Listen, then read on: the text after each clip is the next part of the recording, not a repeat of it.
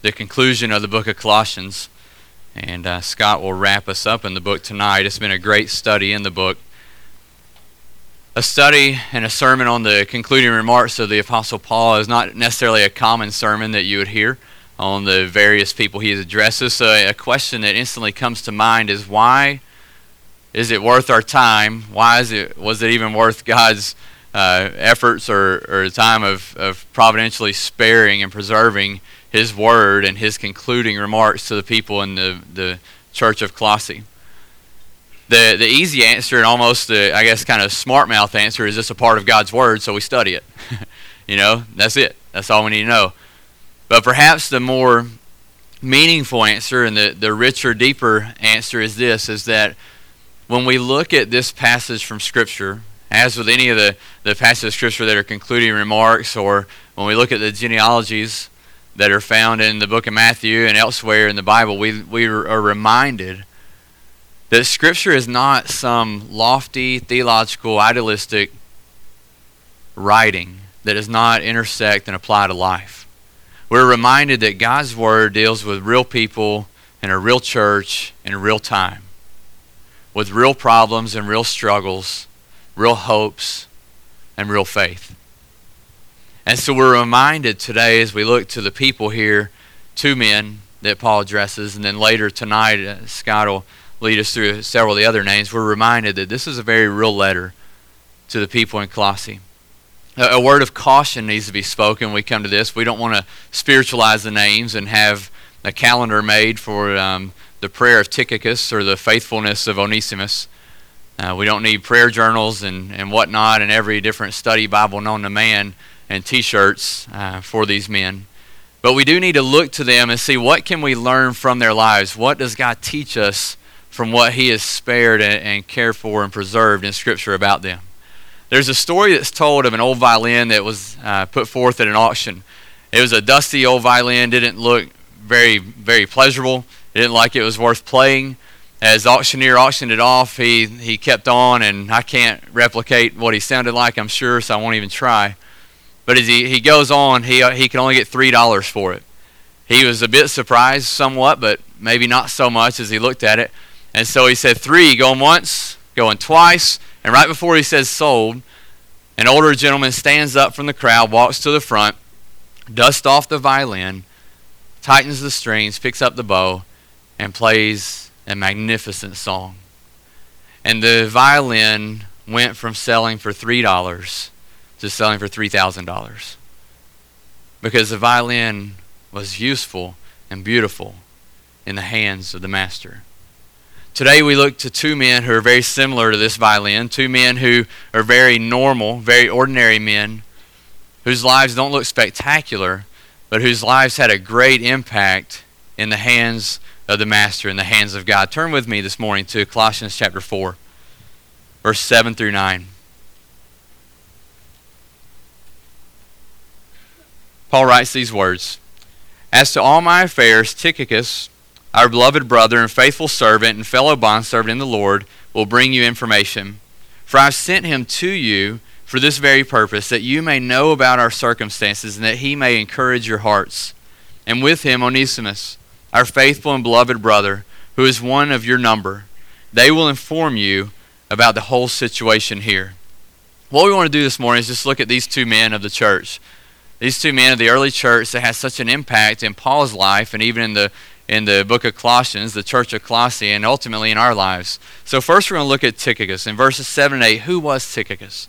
Do we know much about him? He was mentioned 5 times in Scripture, typically just in passing, referencing him pretty much like this. This is about the length, the most that we know about Tychicus was found here in verses 7 and 8. Apparently he is a native of Asia. He was most likely a convert of Paul in Paul's ministry in Ephesus. He was a faithful worker with Paul. You see that here, and he delivered many of his letters. There's several letters that Tychicus delivered to the churches. But he left no surviving writings. The Dr. Luke, when he records Acts, he tells of no great, magnificent works of Tychicus. He's not listed among the incredible apostles. He's just referred to in Scripture. He's a very ordinary, a very common violin. But in the hands of the master, his life becomes part of a divine symphony that founds the church. His life becomes very useful. His life becomes an opportunity for God to inspire generations of believers to come through his word. So Tychicus, if you look in verse 7 and 8, he's described by three ways by Paul. The first thing that Paul describes him as is a beloved brother. He's a fellow Christian. It's the family tie that we have as a body of believers. You'll remember if you were here a few weeks ago, we talked about what it means to be a church family, that you exist as a believer. If you're here this morning, you're a believer. You live as a part of two families. Your biological family, however that may look, right? You're a part of that family, but also we understand that we are a part of the family of God. We are adopted as children of God. Ephesians 1, Galatians 4 speak of God's adoption of those who come to him. John 1 says that to all who have believed in him, God has given the right to become children of God. We are family. And so Paul refers to Tychicus as a beloved brother. There's a depth of relationship there that's united by his faith in Christ. The common tie that binds them together as brothers. He is their brother in Christ, and the church is to welcome him as such. The second way Paul describes Tychicus is as a faithful servant. The Greek word here is used as diakonos. It's the same word that we use for deacon. It means a servant, a minister, a deacon. Tychicus is a faithful servant. He's a deacon. But mind you, he's not a deacon in the meaning of an office. He's a deacon through his life, through the way he serves, the way he lives, the way he ministers. It's not necessarily an official position. He is simply a servant, a faithful servant of our God. I would say that, as we consider, this is just a side note, but as we consider our own deacon ministry here, if someone's life is not characteristic of a servant as a minister, then that individual certainly should not fulfill the role of a deacon. The office of deacons that we have now in our churches should be made up of men who live as deacons every day of their life. That they serve and they minister faithfully for the gospel, to the gospel. So Tychicus has worked alongside Paul to further the gospel. Keep in mind, as we've gone through the book of Colossians, we know that Paul is writing from prison. And there's undoubtedly people who have stepped away, people who have turned their backs on Paul. We know that's true because we know some of them opposed him and even tried to undermine him in what Scott read earlier from Philippians. We know that people certainly deserted him in those times, but not Tychicus. He was faithful. He stood beside Paul. And it was because of this faithfulness that Paul entrusted a letter to the church in the hands of Tychicus. Imagine had Tychicus not been a faithful servant. Imagine.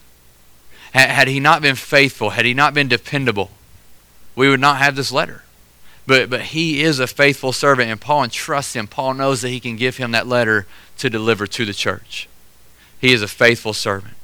The final way that Paul describes him is a bondservant. The word's a little different. In passages such as Romans 1:1 or Philippians 1:1, Paul describes himself. He says, I, Paul, a doulos, a slave of Christ. The Greek word here is a little different. It's sundulos, and it means a fellow servant, a fellow slave. It refers to one who is a colleague, a partner in the gospel. Paul says Tychicus is a fellow, a colleague, a partner in the gospel. In furthering the gospel, just like me, he is a slave. He is a servant of God Most High. Jesus is his Lord and he is a servant. The students a few weeks ago, we talked about the Hebrew word Adonai, the name of God that means Lord. And how Christ fulfills that. Our primary response, our confession of faith is what? Jesus is Lord.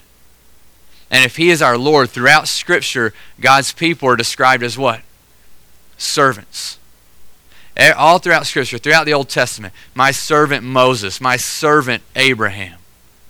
All the way into the Old Testament, David proclaims and rejoices in the Psalms about being a servant of God Most High. And here Tychicus is a faithful servant. He does not serve himself, but he serves God Most High. Likewise, you and I are called to be servants of God.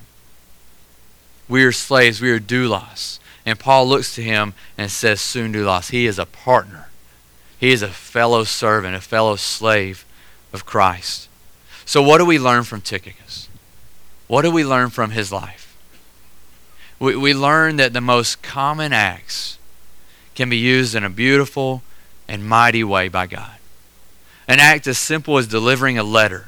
When Christ reigns supreme in our life, then an act so simple as delivering a letter, an act so simple as tearing down a wall, an act so simple as sweeping a floor, as baking some cookies, an act so simple as cutting some things out to help the ministry of the church during the week, punching holes in paper.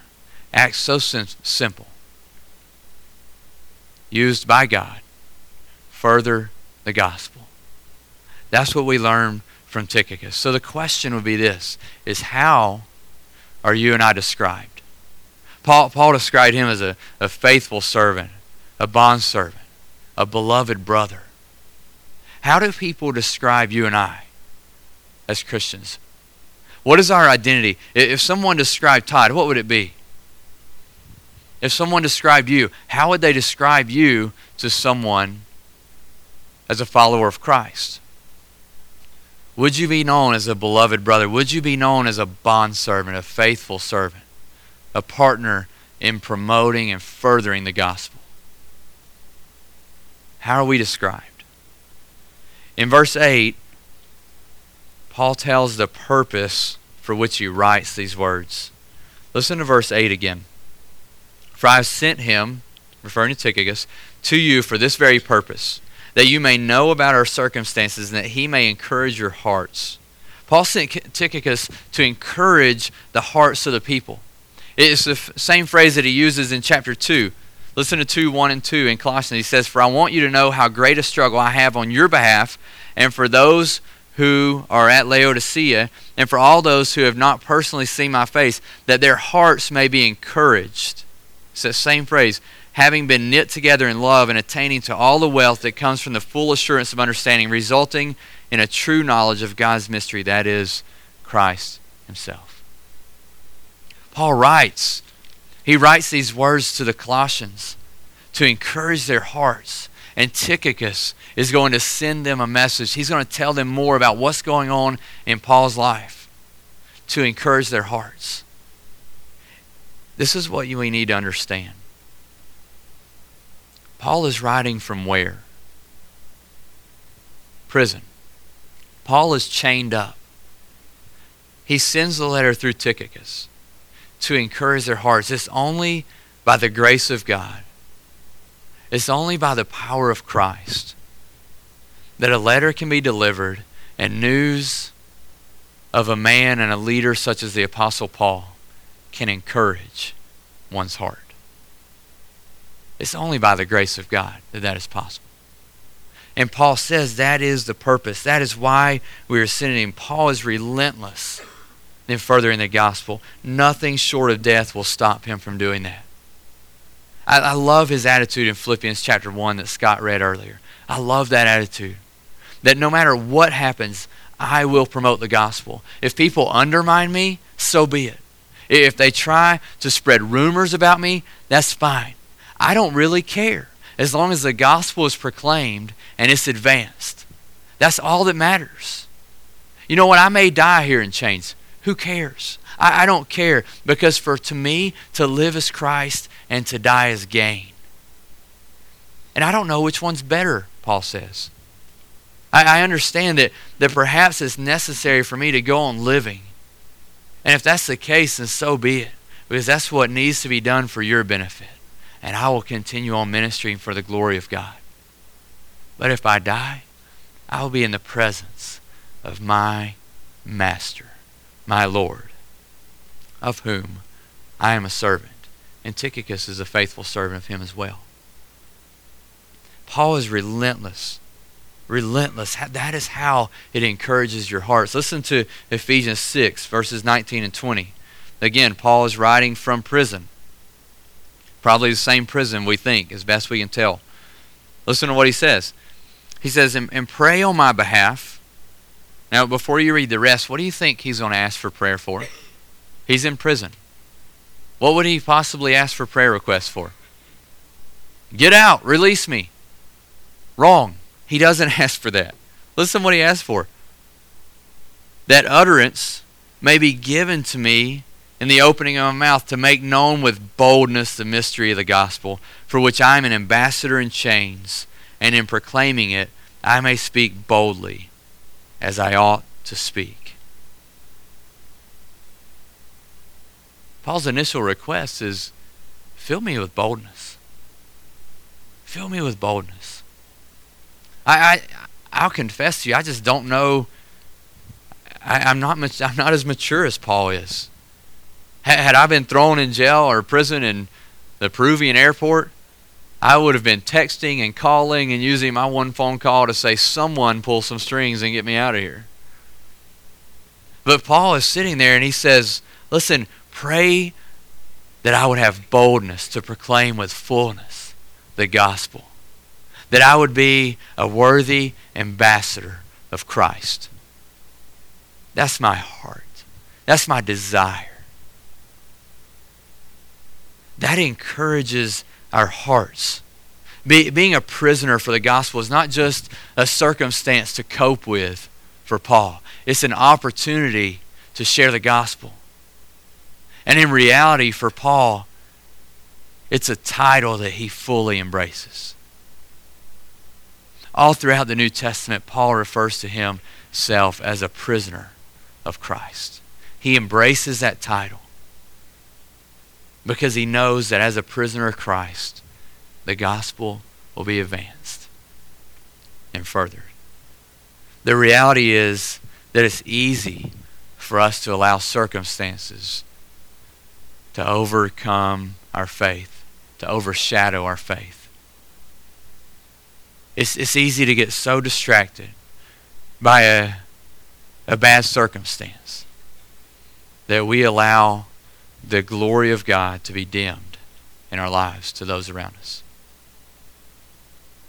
And the encouragement from Paul is, do not let that happen. Shine forth the gospel. In whatever circumstance you're in, show yourself to be a faithful bondservant, a faithful slave of Christ that promotes and speaks the gospel. And the question this morning is, do we do that? Do we respond to difficult situations in a way that makes the gospel even more apparent in our lives? How do we respond when we are caught off guard by a surprising illness in our own life or in the life of a family member? How do we respond when we lose our jobs? How do we respond when we get cut from the team? How do we respond when we're persecuted? How do we respond when life is not peachy and circumstances are trying? Life is not always perfect. Magna, the lady that you pray for frequently, is the manager of the hotel in Colpa in the Chancay River Valley. The hotel has grown. The food is great. It really is good. And I mean, she has worked on the hotel. She's invested her time and energy, only to be forced out in December. There's no option. She's gone. Why? It's political. Nothing that she's done. How does she respond? She responds with brotherly love and saying, I want to make sure you have a place to come when you come here. She responds not with hopelessness, but trusting the hope-filled words of a passage like Jeremiah 29:11. spoken in dark times to God's people, but saying, I have plans for you. And she trusts those. How do we respond in trying times? How do we respond? The second person that Paul refers to is in verse 9. It's Onesimus. We know Onesimus from Paul's letter to Philemon. He was a rebellious slave who stole from Philemon. After stealing from him, he escaped and fled to Rome in an attempt to blend into the people there. He basically was hoping to just disappear and be away from Philemon. Philemon had most likely written him off. Turn over to the book of Philemon. It's just before Hebrews. And I want to read to you 8 verses that will give us a better picture of who Onesimus was and what Paul wrote of him. It's between the book of Titus and Hebrews.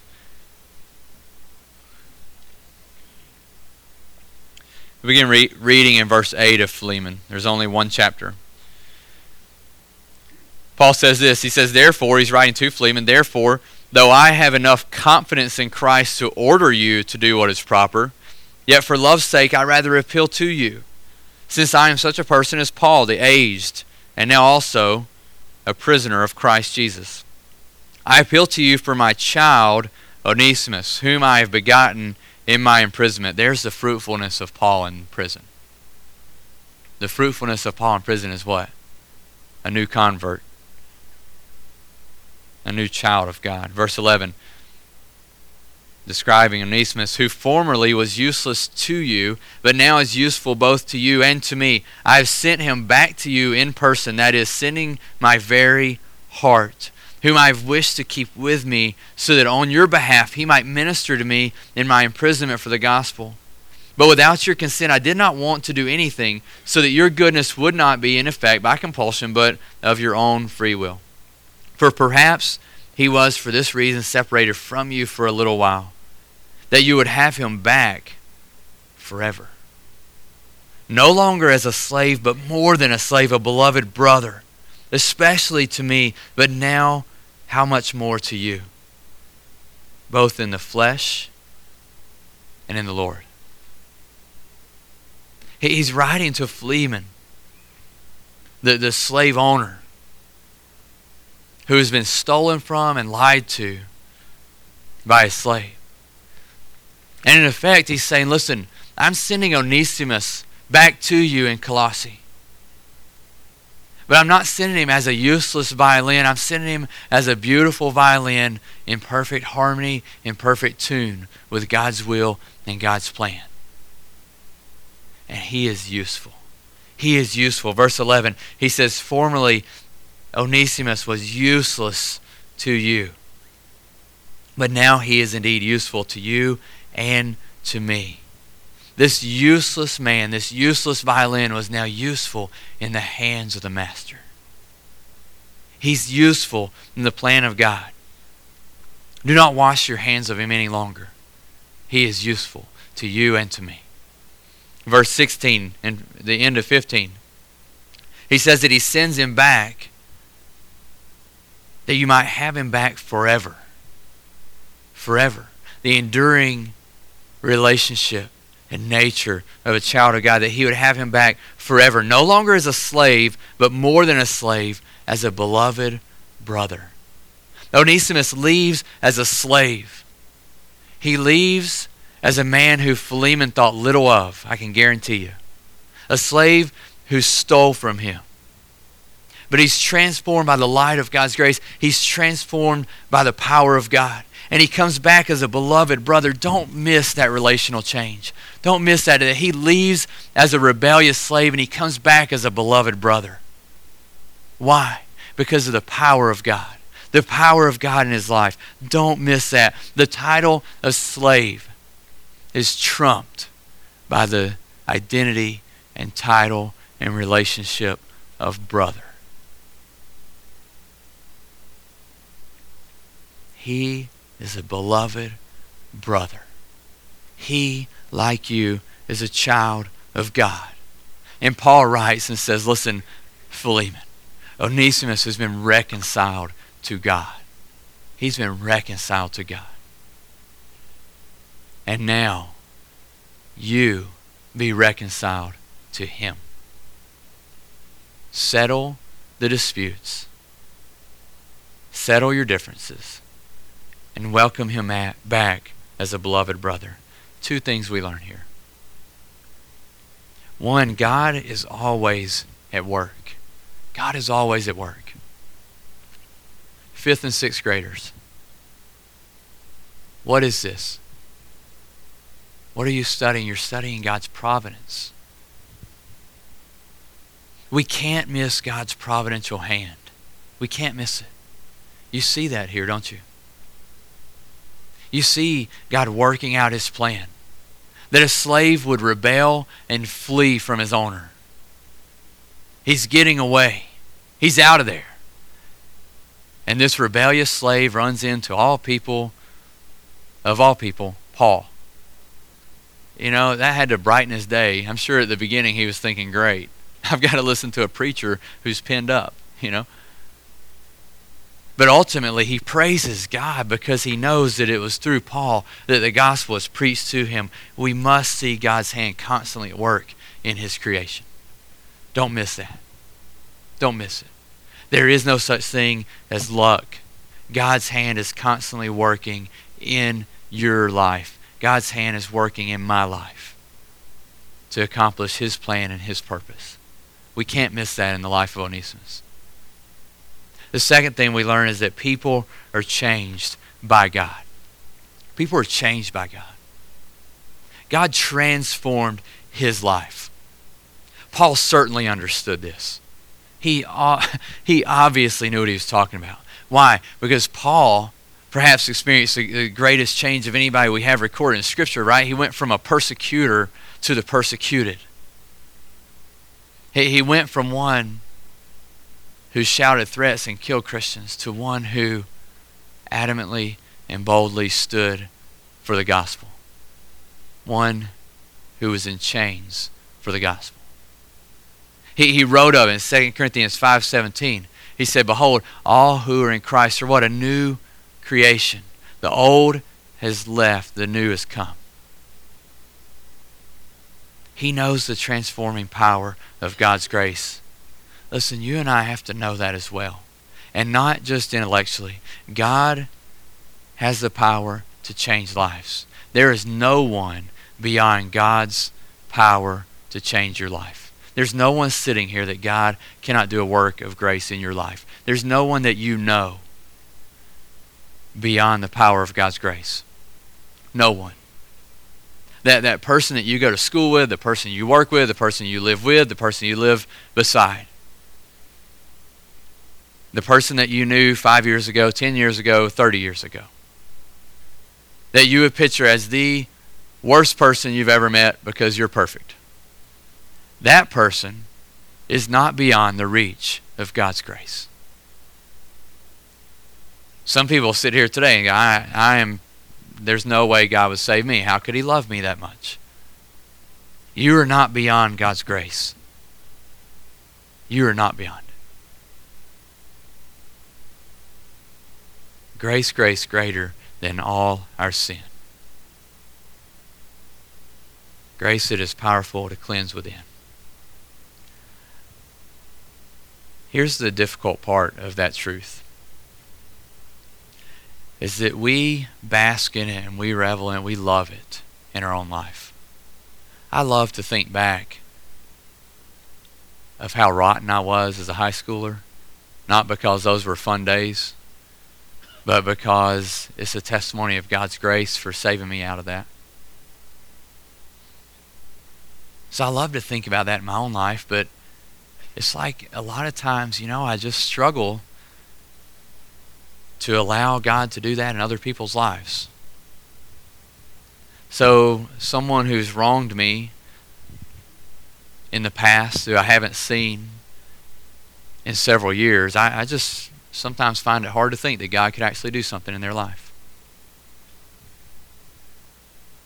We tend to identify people with how we knew them 10 years ago or 5 years ago. We tend to identify them with that and hold that picture of them in front of them every time we see them. What has God done in your life in the last 10 years? What has God done in your life in the last 5 years? How have you changed? Is it too far for God to have changed another person? Is it too much for God to have changed an Onesimus in your life? Man, I would appeal to you today, show and extend the mercy of God to those in your life who would be an Onesimus. Don't harbor bitterness. It gets you nowhere. Do we actively extend God's mercy? Do we have a forgiving spirit? Do we follow in the admonition of Scripture to forgive just as Christ has forgiven you? Or would we rather hold it over their head so that when they return as a beloved brother, we still identify them as one who has wronged me, stolen from me, stolen my reputation, stolen my business, stolen, you fill in the blank. If you and I are Philemon, how do we respond to that letter? How do we respond to the admonition of Paul to say the last time you saw Onesimus, he was a low-down, good-for-nothing, rebellious thief. But guess what? God has done a work in his life and now he's a beloved brother. How do we respond to that? How do we respond? So I just want to leave you with those three questions. What do we learn from these two men? We need to examine these three questions in our own life. First, how are we described by those around us? How are we described? What picture does our life give? Second, do we respond to difficult situations in a way that glorifies God and furthers the gospel? And finally, do we extend mercy to those around us in the same manner that God has extended mercy to us? Do we demonstrate a forgiving spirit? Do we allow room for God's grace to work in others' lives as it did in the life of Onesimus? Let's pray together.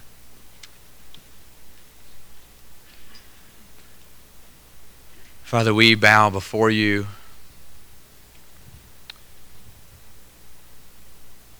Thanking you for the forgiveness and the mercy that you have shown us. Father, we bow, giving you praise and adoration, for you are our Redeemer. God, we pray that you would make us useful.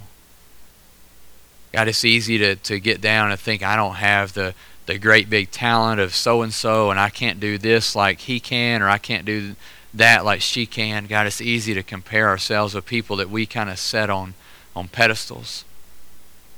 But God, we praise you that Tychicus did not fall into that trap. Tychicus faithfully served you in whatever opportunity and atmosphere and ability he had.